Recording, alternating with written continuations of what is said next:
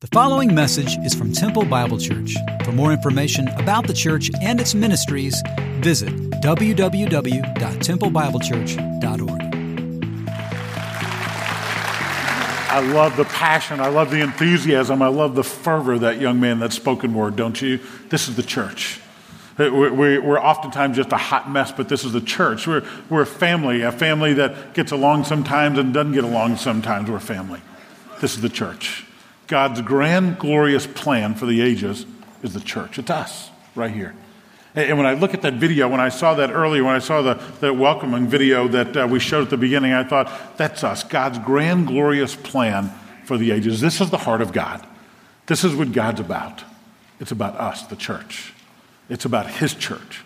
It's about who we are and what we're to do. And I love the fervor and excitement, the passion and the enthusiasm of that young man. But the tragic reality is the church around the world and even the local church is not that reality for many. One author said, being involved in most churches is like watching the Texas Rangers play baseball. You hope, but you never expect much to happen. Fill in your team, LSU Tigers. I mean, everybody but the Crusaders, they always win, right? I mean, they always win. But the reality of it, there are a lot of places where there's a struggle, and that's what happens in the church. Even though it's a mess and a hot mess at times, God has designed us to take the Word and to take the world and bring them together.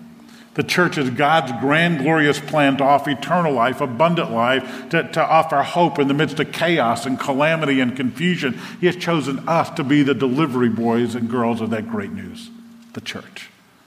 For the next 5 weeks, that's what we're going to be doing. We're going to be looking at a topic called the church, ecclesiology. Ecclesiology is a branch of theology, which is the study of the church. And so that's what we're going to look at for the next few weeks. Ecclesiology 101. If you study pneumatology, pneumos, we get the word pneumonia, we get breath out of it, study the Holy Spirit. If you study eschatology, you study end times. If you study Christology, it's a study of Christ. But we're going to look at ecclesiology, the study of the church, ecclesiology. David Platt wrote a book called Radical a number of years ago, and in that he used an illustration of this particular ship. It's a ship called the SS United States. The SS United States was commissioned back in the 1940s and finally completed in 1952, so it goes back a long way, at the cost of $80 million. $80 million is a whole lot of money now. It was a whole lot of money in 1952. It was commissioned to be a troop-carrying ship. And David Platt in Radical plays out an illustration with this particular ship. It was a ship that was to be the fastest and could go the furthest of any ship that went to sea in that day and age. It was the fastest ship of that time. It could go 44 knots, which is 51 miles an hour. So you're moving a lot of tonnage at 51 miles an hour. It could go further than any ship at that time without refueling and resupplying. It could go up to 10,000 miles. It could go anywhere in the world in 10 days. It was an amazing naval architectural feat. It could carry 15,000 troops and get in a location within 10 days without stopping. An amazing feat in maritime architectural history. But there's a problem. The SS United States never carried a single troop. Not one. In fact, if you were to go to Philadelphia today and you land in the airport, if you look off to the right, you would see the SS United States docked there. And what happened is they recognized that this ship was so nice that when the brass and when the VIPs and when the heads of state began to tour the state-of-the-art ship, they decided it would be better used as a cruise ship. And so rather than being a battleship or a troop-carrying ship, this particular ship became one that indulged many people of that day. It was quite an interesting ship. It had, instead of 15,000 troops to carry, it was reduced to a ship that could carry 2,000 passengers in luxury. There were 695 staterooms, 4 dining rooms, 3 bars, 2 theaters, 5 acres of open deck. Imagine that, 5 acres of open deck with a heated swimming pool, 19 elevators, and the comfort of the world's first fully air-conditioned passage ship. Instead of being a warship for battle time, it became a cruise ship to indulge wealthy patrons, heads of state, VIPs, military brass. But not one time did it carry a troop on it. And in his book, Radical, what David Platt does, he draws an analogy between this particular ship and the church. And he said the church was made for battle. The church was made to be equipped. The church was made to go that way, but we've become a cruise ship in our day and age. He said a troop ship carries people to battle. A cruise ship carries people to vacation. A troop ship goes at a hurried pace. A cruise ship goes at a relaxed pace. A troop ship is on a mission to take people into battle. A cruise ship is on a mission to take people to vacation. And as he draws out that analogy, he said, my greatest fear is that the church of today has become a cruise ship rather than a troop or a battleship. And the result of that is we struggle. We struggle to do what it is God has called us to do. So for the next 5 weeks, what is that God's called us to do? That's what we're going to look at. What is the church? What's our purpose? What are we to be about? What's the mission of the church? See, the church is led by imperfect people like me, like the elders, like staff, like deacons. Imperfect people leading Bible studies, impacting a community. We're an imperfect people living in imperfect world seeking to serve a perfect God. So what are we supposed to be about? What are we supposed to do? What is our mission? What are we supposed to accomplish? What does he want from us? And my prayer is that after 5 weeks, I hope we walk away saying, yes, yes, yes. God's grand and glorious plan is the church, and we are privileged to be a part of it. To love him and to love one another. To love him and love one another, to be in community together and to be those who are an example to the watching world. So I pray that at the end of this study, we will speak with the same excitement, the same passion, the same fervor that young man did in the spoken word. So ecclesiology, a study of the church. If you have a bulletin, there's an acrostic on that. That's what we're going to do this morning. What is the church? First and foremost, the church is Christ-centered. The church is Christ-centered. If you have your Bible or your app, would you open or turn them on to Matthew chapter 16? Matthew chapter 16. If I were to ask you, when was the first time the word church is mentioned in the scriptures, this is where it is.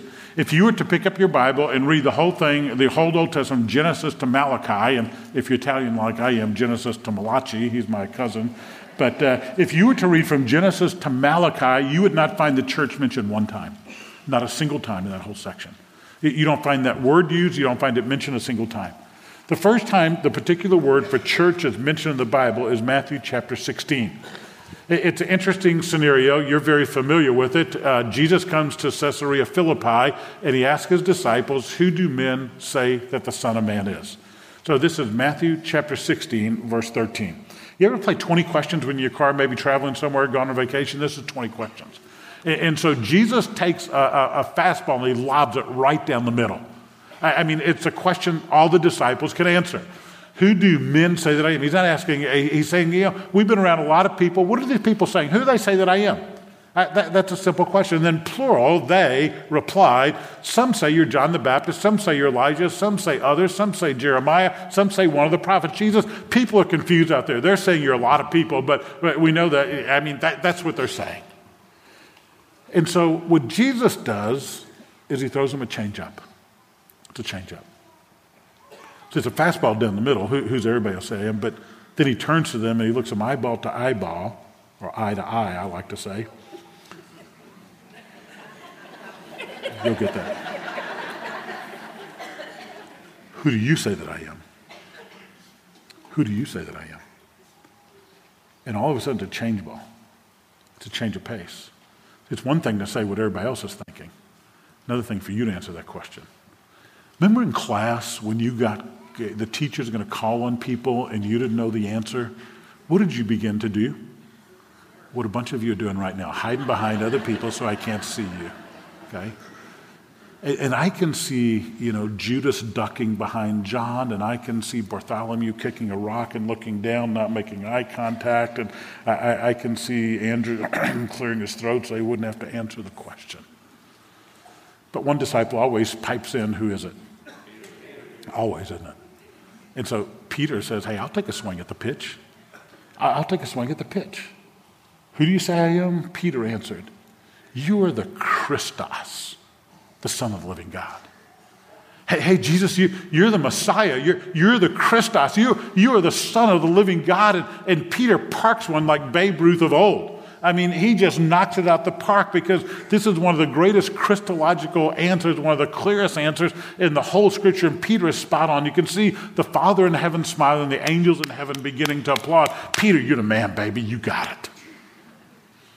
And Jesus is proud of Peter because he turns to Peter and he says, Peter, blessed are you, Simon Bar-Jonah, son of Jonah. Bar is the word son of Jonah, for this was not revealed to you by flesh and blood, but my Father in heaven gave you this information. Peter, you're right. You're a fisherman. You may look at my calloused hands, and I'm from a one-camel town of Nazareth, and we came out of Galilee, and we're nobodies. But Peter, you are right. When you say you are the Messiah, the Son of the living God, Peter, God gave you that answer. The Father spoke to you. And Peter, that's exactly right. You got it, Peter. So Jesus continues on and he says, hey, Peter, you know what, Pete? I tell you what, you're Peter. And on this rock, I'm going to build my church, and the gates of hell will not prevail against it. And that statement right there has caused more confusion among people over the centuries than a lot of God's word. See, he says, on this rock I will build my church. And the question is, which rock? What's the rock that Peter's going to build his church on?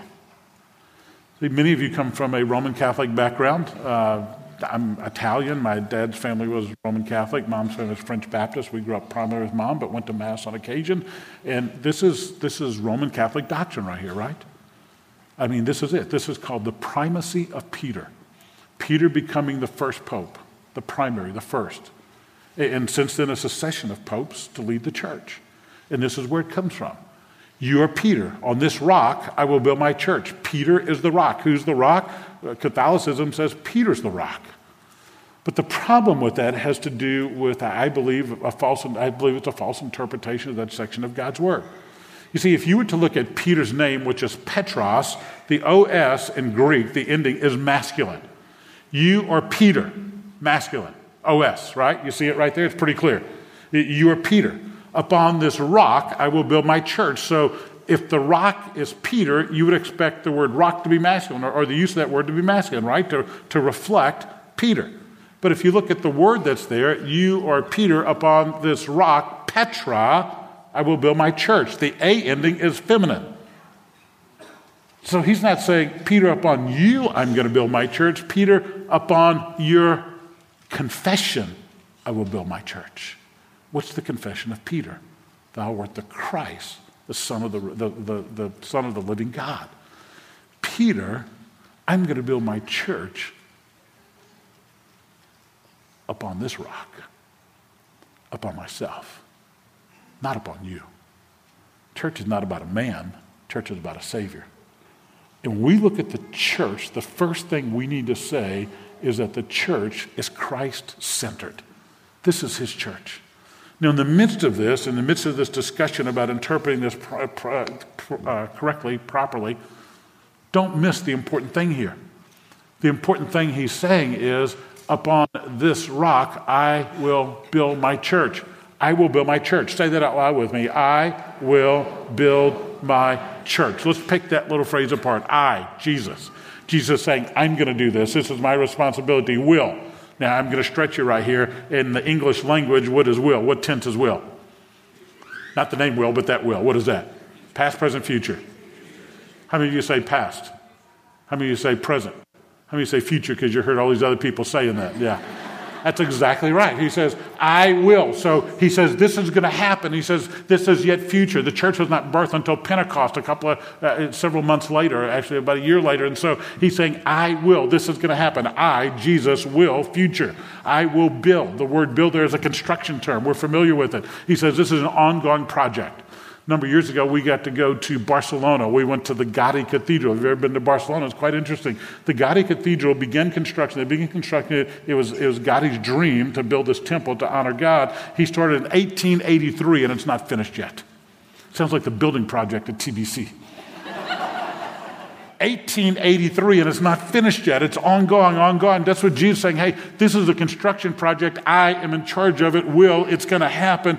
Build. It's going to be me constructing this, not you. It's his. It's not Gary's church, the elders' church, the deacon's church, not the Baptist church, the Methodist church, the Bible church. You fill in the blank. This is Jesus' church.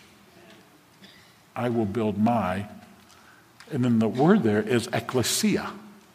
I'm going to build my church. First time that word is used in the Bible, right there. I mean, we're way into the ministry of Jesus, never used before, and it's a compound Greek word. It's a compound, out, ecclesia, call. So it's those who are called out, the called out ones. So this is a very familiar term in the Roman and Greek world of that day. So if there was to be a town gathering, if everybody was to gather, how did you get info out? This is before Facebook, internet, email, television, radio. How did you get the word out? A town crier would go out and proclaim for a meeting. And those that came to the meeting were the ecclesia. They were called out ones. Maybe the men had to meet. Maybe the women had to meet. Maybe the voters had to meet. Maybe the city government had to meet. That was the ecclesia, the called out ones. We are the ecclesia. We are called out of the world to be followers of Christ. The church is the ecclesia, the called out ones. And if the town crier came in and called you out and you didn't come, they had a word for those people. The town crier calls out. All the men come. Those that don't show up, you know what they're called? Idiotes. If you didn't come, there was a Greek word for that, the idiotes. They were the ones who didn't respond to the call. Let me tell you something tragic. The call of Christ goes out to all men, all women, all people. Those that don't respond to the call are worse than idiotes because they're eternally separated from the living God. And so Jesus turns to the disciples and plays 20 questions. And he says, hey, I want you to know, Peter, you're right on. You're spot on. And not only that, I'm going to give you the keys to the kingdom. If you have a key, it means you have authority. Peter, I'm going to give you keys to the kingdom. This is a little difficult section to interpret. I think what it means is that we have been given keys to the gospel, keys to eternal life. Jesus is the bread of life. We've got the keys to the delivery truck, and we can deliver it through the power of the Holy Spirit, not our own power, because Jesus says, I will build my church. I, Jesus, build a construction project. That's what he's the one that will is future, and we're in the middle of that future right now. Church, ecclesia, the called out ones. It's going to happen. We may be a hot mess. We may struggle. We may have imperfect people leading it. But I want you to know, by God's grace, the church has survived for 2,000 years. It's a miracle. It's a miracle. It's a true miracle. So the C is that it's Christ-centered. It's Christ-centered. Secondly, the church is hell's attacker. Church is hell's attacker. I get that from that same passage. If you go on, it says the gates of hell will not prevail against it.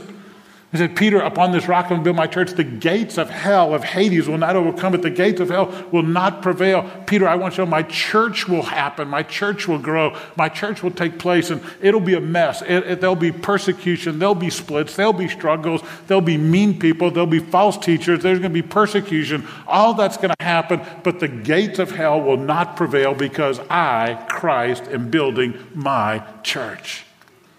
I'm going to tell you, my friends, we have 2,000 years of church history to look back upon. And the church has survived miraculously. In the same chapter, this is when Jesus turns to Peter and says, Peter just made this great statement. And then Jesus says, I'm going to the cross. I'm headed to Jerusalem. I'm going to die. And Peter says, no, you're not. No, you're not. And what does Jesus say to Peter? Get thee behind me, Satan. He went from the penthouse to the outhouse in seconds, didn't he? It's amazing to see what's happening here. But the church survived. And then on the cross, he looks around, his disciples are gone. John's the only one at the cross. The other 11 have deserted him. They're in the back alley of Jerusalem, but the church survived. And then you go to Acts, there's persecution. People are dying everywhere, and the church survived.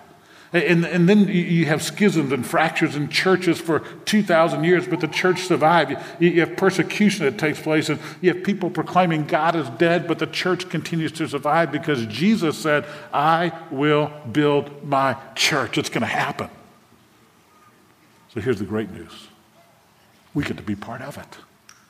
That's the exciting part. We get to be part of it. We get to be part of what God is doing.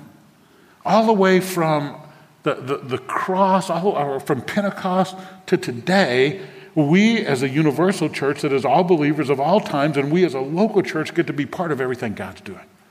And that's a blessing. So I ask you a question before I move on.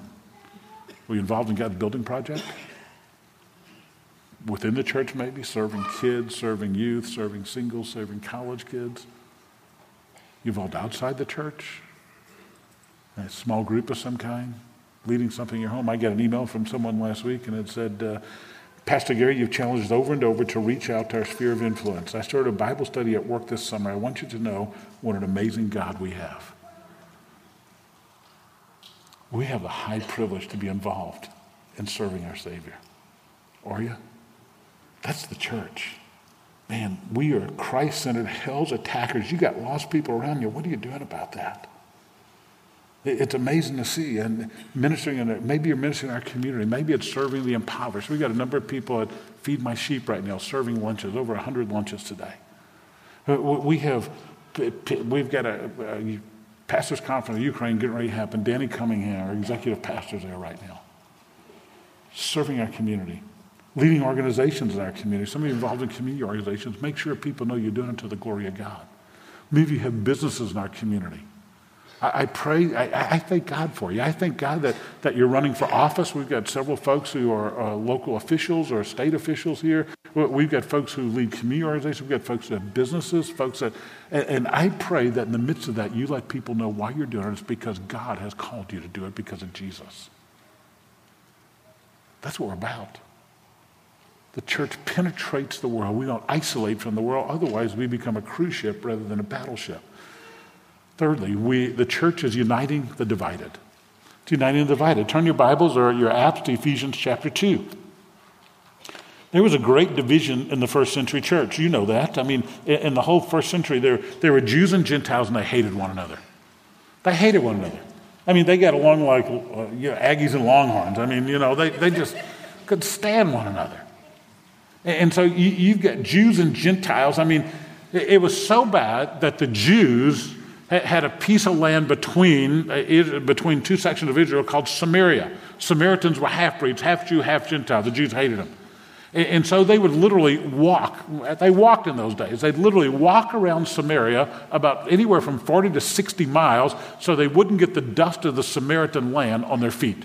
That would be like me saying, hey, let's walk to Austin together, and we really don't want to go through Gerald because we know bad things happen and bad people are in Gerald, and so we're going to walk to Marble Falls and go into Austin. And you're going to say, big boy, you better go walk by yourself. I'm not doing that one. Or we're going to say, hey, let's walk from here to Waco, and we don't want to go through Troy. In fact, I don't want anything to do with things named Troy anymore after yesterday. And LSU getting beat by Troy. We don't want to walk through Troy, so we're going to leave Temple and we're going to walk to Rosebud Lot and then we're going to go to Waco. That's how bitter the hatred was. And now Christ has come. And look at Ephesians chapter 2, verse 13. But now in Christ Jesus, you who were formerly far off, that's the Gentiles, you've been brought near by the blood of Christ. Things are changed, and he himself is our peace. He has made both groups into one. He's broken down the barrier, the dividing wall. There was a dividing wall even in the temple where the Gentiles could not go to the holiest places to worship. In fact, there was a sign written there, if you enter as a Gentile, you take your life into your own hands. That's a seeker-friendly church, isn't it? You walk in here, you die.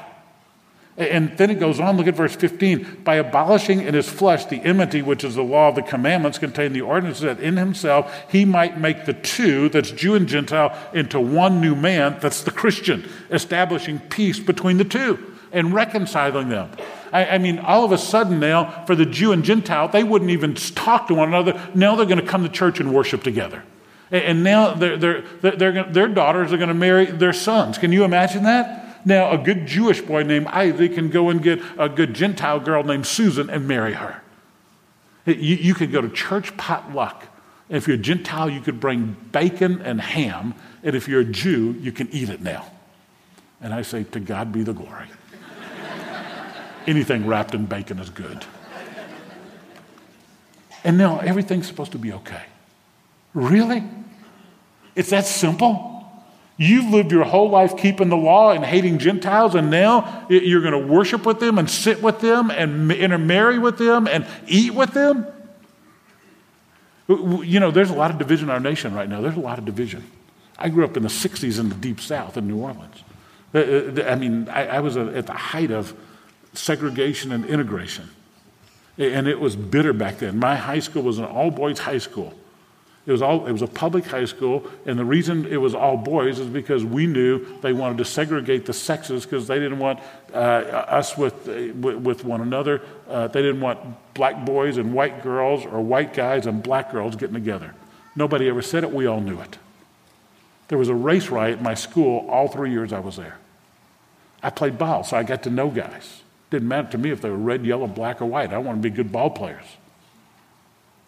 And there was so much hatred.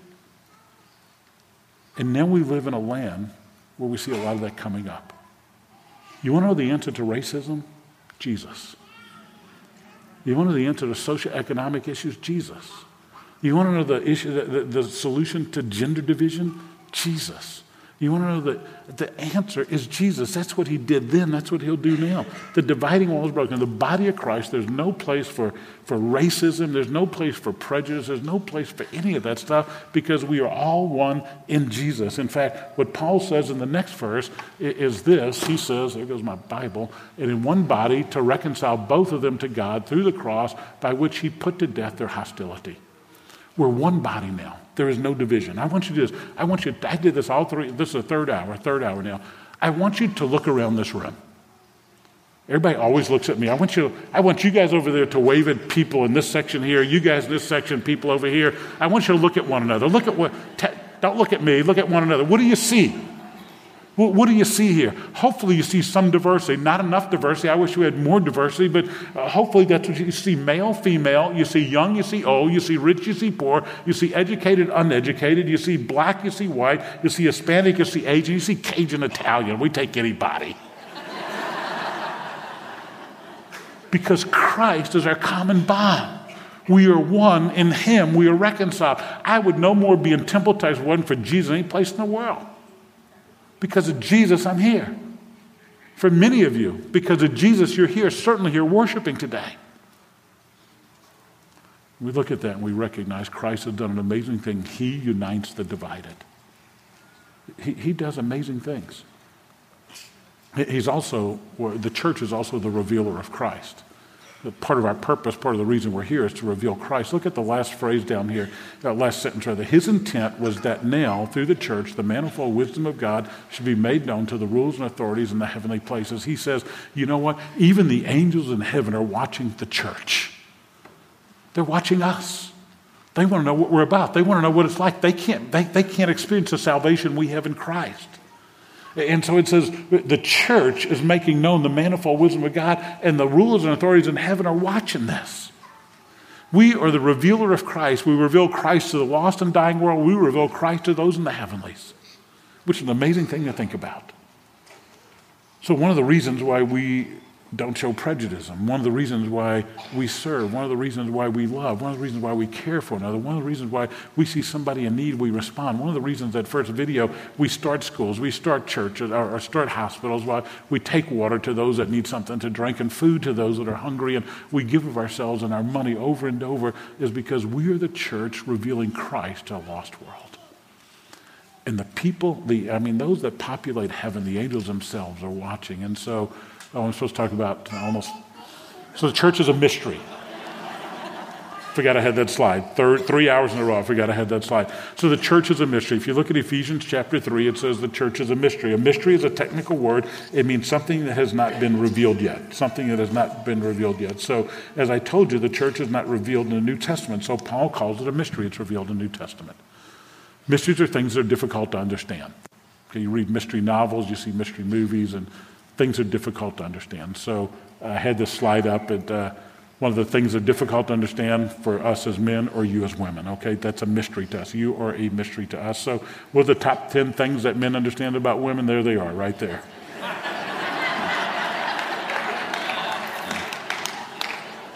You're a mystery, ladies, and a good mystery, and we're grateful for it, okay? We're grateful for it. So the church is Christ-centered, hell's attacker, united divided, revealer of Christ. We are a community of believers. In Acts chapter 2, 3,000 people are saved, and they gather together day by day. When God had only Adam on the planet, nobody else. And he looks at Adam and says, Adam, it's not good for what? Man to be alone. Not good to be alone. It's not good to be alone. You need a community. When you're alone, you struggle. You know what blackjack Christianity is? You know how to play blackjack? Pastors don't know how to play blackjack. I just learned from people that know how to play blackjack.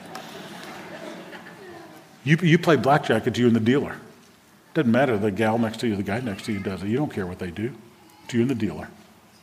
And we live in a world that believes it's me and God, nobody else. Hey, I got God, I'm okay. I don't need other people. If you were to look at our core values, it's on the bottom of your bulletin there. Our core values are personal surrender, community, authentic community. That's one of the reasons we encourage you to be in small groups over and over, community groups over and over, so you can do life with other people. So you can grow and fellowship with other people, so you can be challenged with other people, so you can be in the Word with other people. We are a community of believers. We're not to live the spiritual life alone. It was John Wesley who said, the most unchristian thing is a solitary Christian. Trying to live it alone, do it alone. But that's the world we live in. We live solitary lives. Somebody sent me this article out of the BBC. Italy woman marries herself in a fairy tale without prince. And I've got the whole article here. You Google it up some, take a picture of it, look at it sometime. This gal turned 40 years old. She decided when she turned 40, if she wasn't married, she was going to have a wedding. She's going to throw herself a wedding, and she's going to marry herself. And so she bought a ring, she rented a hall, she invited bridesmaids, the pictures are in this article, and she walked down the aisle by herself, and she'd got four other gals with her, standing with her. She had a cake, she had a reception, she had some pastor. She quoted vows to herself, put a ring on her own finger. It's called sologamy. S-O-L-O-G-A-M-Y. It's a big deal. There's a website, a U.S. website called I Married Me.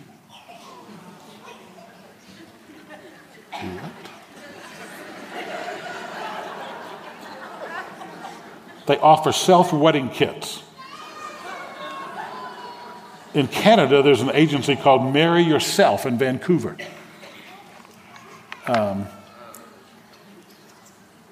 Single is the new normal. Celebrate your solo status, it urges. That's the world we live in. It's the world we live in. Hey, I've got God. What else do I need?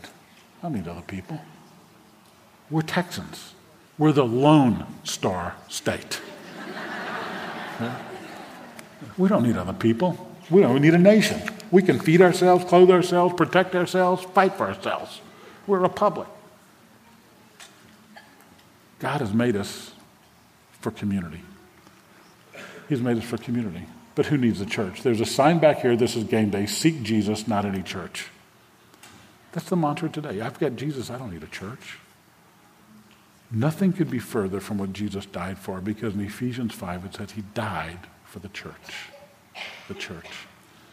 So the church is Christ-centered, hell's attacker, unites the divided, reveals Christ as a community of believers, and we're his bride for all of eternity. His bride for all of eternity. In Ephesians 5 it says we are without stain or wrinkle or any blemish, but holy and blameless. And in Revelation 19 it says, let us rejoice and be glad. Give him glory, for the wedding of the Lamb has come, and his bride has made herself ready. The bride, that's you and me. Hey, the church is a hot mess. We're a mess. But I want you to know the church is God's grand, glorious plan. That's what it is. It's his plan. And I don't know, guys. I mean, we're just a bunch of average people seeking to serve a great God. And I've seen God do miraculous things. I had the privilege to go into death row this week in Gatesville. Dennis and Ruth sitting right here. Dennis and Ruth go in every Monday.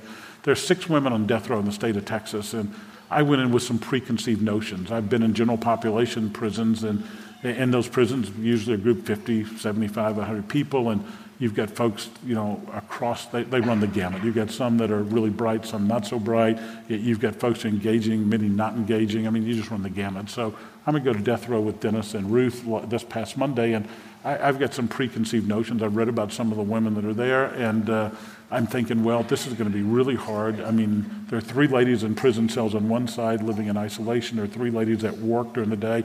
These 3 ladies get out of their cell 1 hour out of the 24 hours in a day. That's it, every day, 7 days a week, 30 days a month, 365 days a year, 1 hour a day. That's it. And I really expected ladies who would be disinterested, not engaging. I'm talking and they're doing what you're doing right now, looking and wondering, well, this is going to be over. Just the opposite. I mean, I walk up to one prison cell, engage a lady for 10, 15 minutes, whatever time we had, next one, and the next one, and they're making eye contact. I'm looking through them through bars and through mesh, and eye contact the whole time, average or above average IQ. And then we go into, those ladies are in a cell. I sit down and do a Bible study with them, which is what our dear friends do every single week. They love on them, teach them God's word. Then I go into a room where these ladies, you can walk up to them and shake their hand, give them a hug. And they sat down and same thing, engaging, talking. They've had questions written out for me. They knew I was coming. They've been praying for me for months because of my sickness. And I'm thinking, this is the body of Christ. All 6 of them profess to be believers. I'm not their judge. I don't know what that entails or all that, but I know they faithfully study the Word. They're in the Word, and they're there because they've done bad things. This is the body of Christ, revealing Christ in a dark place. It's the bride of Christ. I'm privileged. I've done hundreds of weddings, and I still get chill bumps at a certain moment in every wedding. So all the dudes are up here, all the gals are up here. And then there's this guy, he's a gorilla dressed in a penguin suit capturing somebody's daughter. And everybody's in place, and there's that magic moment. What is it? All of a sudden, the bridal march hits. Boom. Those doors fly open. And there's this gal who spent 5 hours getting ready. And she's beautiful. And this dude right here, if he has any sense at all, his eyes are locked on her and nobody else. And if he's looking anywhere else, I'll pop him in the ribs and say, because that's his bride and all of her glory. And we may be a hot mess, but we are his bride to his glory, seeking to honor him as an imperfect people in an imperfect world, serving a perfect God. It's a great journey. It's a great journey. And God's grand, glorious plan is the church. Father, thank you. Thank you that you had a plan from ages past to draw people to yourself through the Spirit of God and through the church. And God, there are times when we recognize that we're just a mess. We're not sure about our mission, our purpose, what you would have us do, where you have us go, direction we should do. We recognize we are feeble, imperfect people, but you're a perfect God who extends grace upon grace. And more than anything else, we desire to love you and love one another. And in that, would you accomplish great things in our community and around the world as we reveal in Christ alone to a watching world. We pray in his name. Amen. Let's go and be the church.